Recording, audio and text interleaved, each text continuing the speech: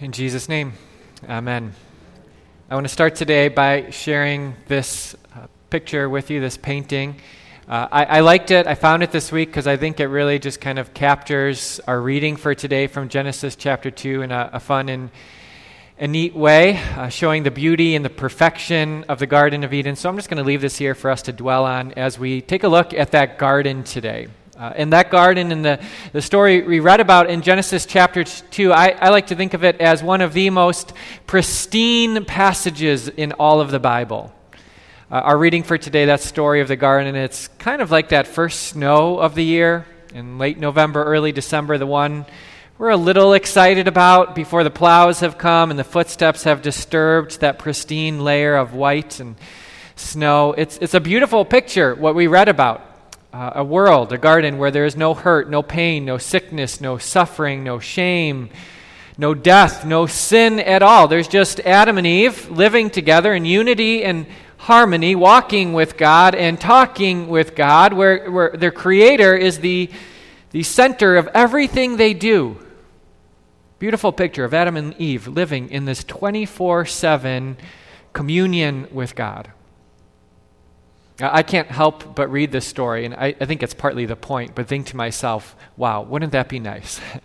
I think this story, Genesis 2, is meant to stir in us a holy longing, a craving to get back to that garden, right? To make God the center, to live in that 24/7 communion with Him. And I think many of us do. We long for that, don't we? We all crave more God in our lives. I think that's why many of us are here today, because we want more God. We want Him to be in the middle. We want that 24/7 kind of relationship with Him, but we all know it's hard.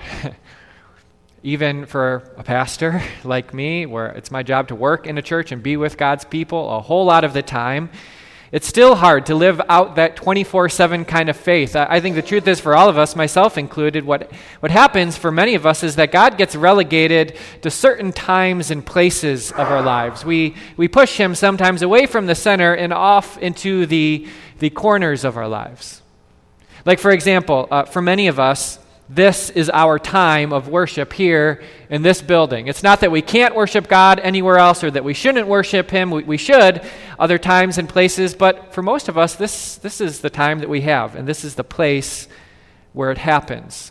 Or for example, we know that God says through the Apostle Paul that we can pray without ceasing. God invites us to talk to Him every moment of the day, anywhere we go. And yet for a lot of us, it's a challenge just to remember to say a few lines of grace before a meal or to try to get out a few moments of prayer before we drift off to sleep at night. For most of us, we crave, we long to hear from God more. We want to dwell in His Word as we are encouraged to do, but it's a struggle a lot of days to do a 10-minute devotion or to remember to turn on the Christian radio station in the car. We crave more God. We want Him to be in the middle. We would love to have a Garden of Eden type of relationship, a 24/7 eternal communion with God, but we've relegated Him to certain times and certain places. We've pushed Him away from the center and out into the corners.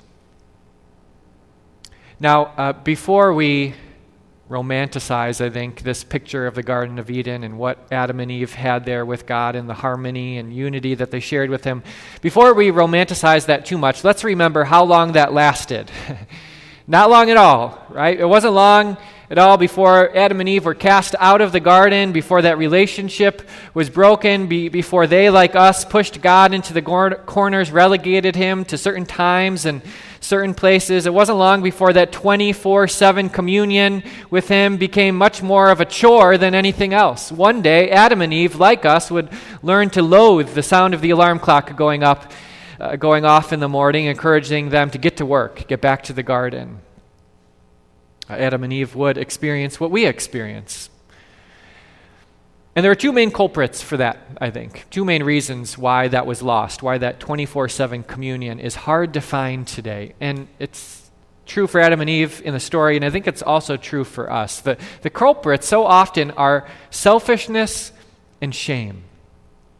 Right? Wasn't it selfishness that pushed Adam and Eve out of the garden and away from their Savior as they selfishly would go on to do that one thing that God told them not to do, eat that one fruit He commanded them not to eat. It was selfishness that caused them to scratch their own back and satisfy their own desire. And it was that selfishness that was a wall that built up a division between them and their Creator. It moved God out of the center and into the corners.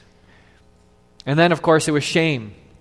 Shame that flowed from that sin and that selfishness. Shame that caused them to look at themselves after they realized what they had done and to think that now they looked awfully dirty. It was shame and guilt that caused them not to run to their Creator, the one who loved them, but away from Him. It was shame that caused them to jump behind the bush and fashion some clothes, put on a facade. It was shame that told them that they couldn't be loved, that they were unworthy, unacceptable, not good enough, never be welcomed back into God's presence. Selfishness and shame. Don't you find that to be true? Are the culprits that push us away from God, that remove Him from the center? The way we've been selfish with our time, with our money, with our love towards our neighbor.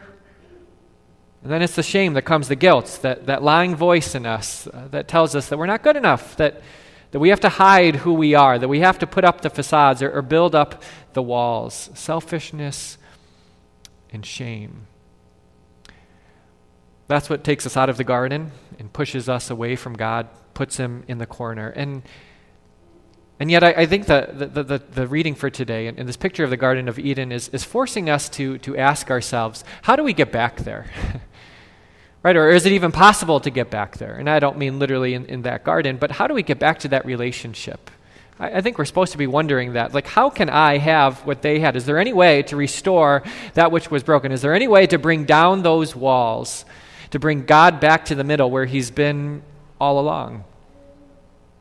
The answer to that question, of course, is yes. And the how we get there is easy. It's the Sunday school answer we all know. The answer is Jesus, of course.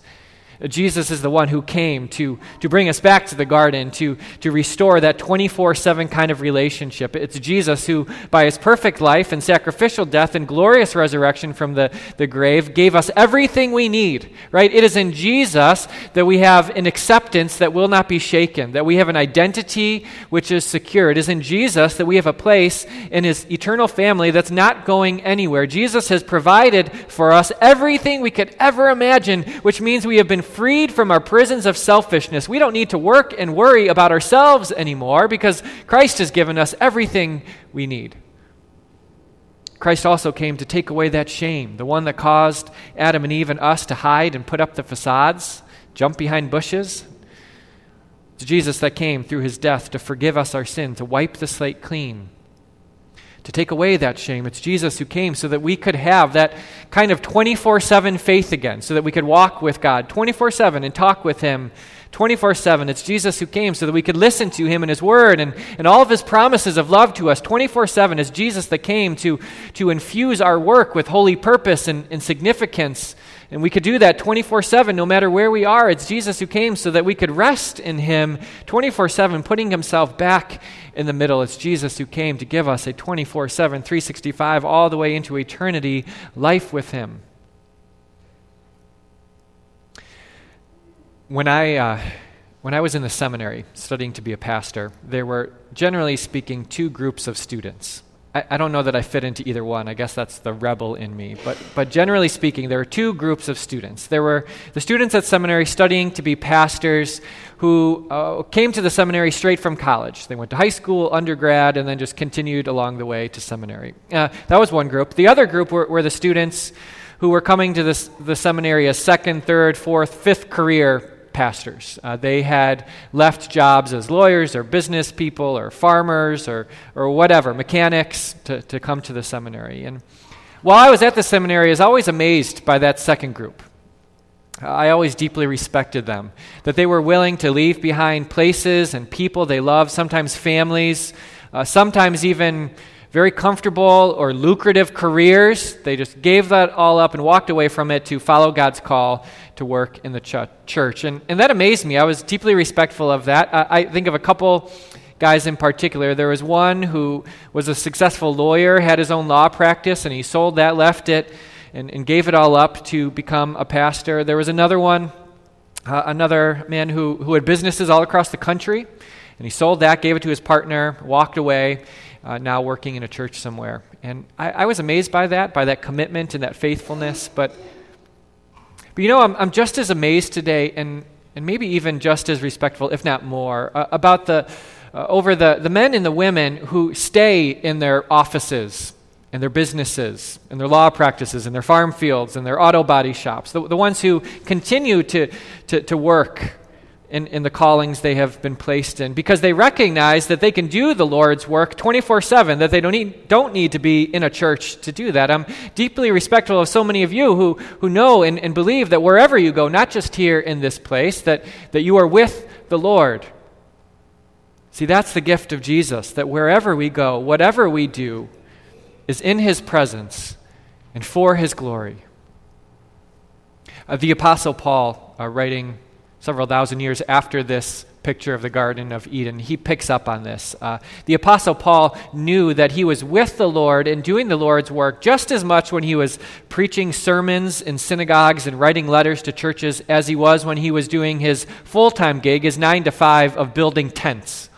He knew that wherever he was and whatever he was doing was for the glory of the Lord. And that's why Paul, in the book of Acts, as he's talking to a group of non-Christians, or I should say not yet Christians, he says this. He says that in Christ we live and move and have our being.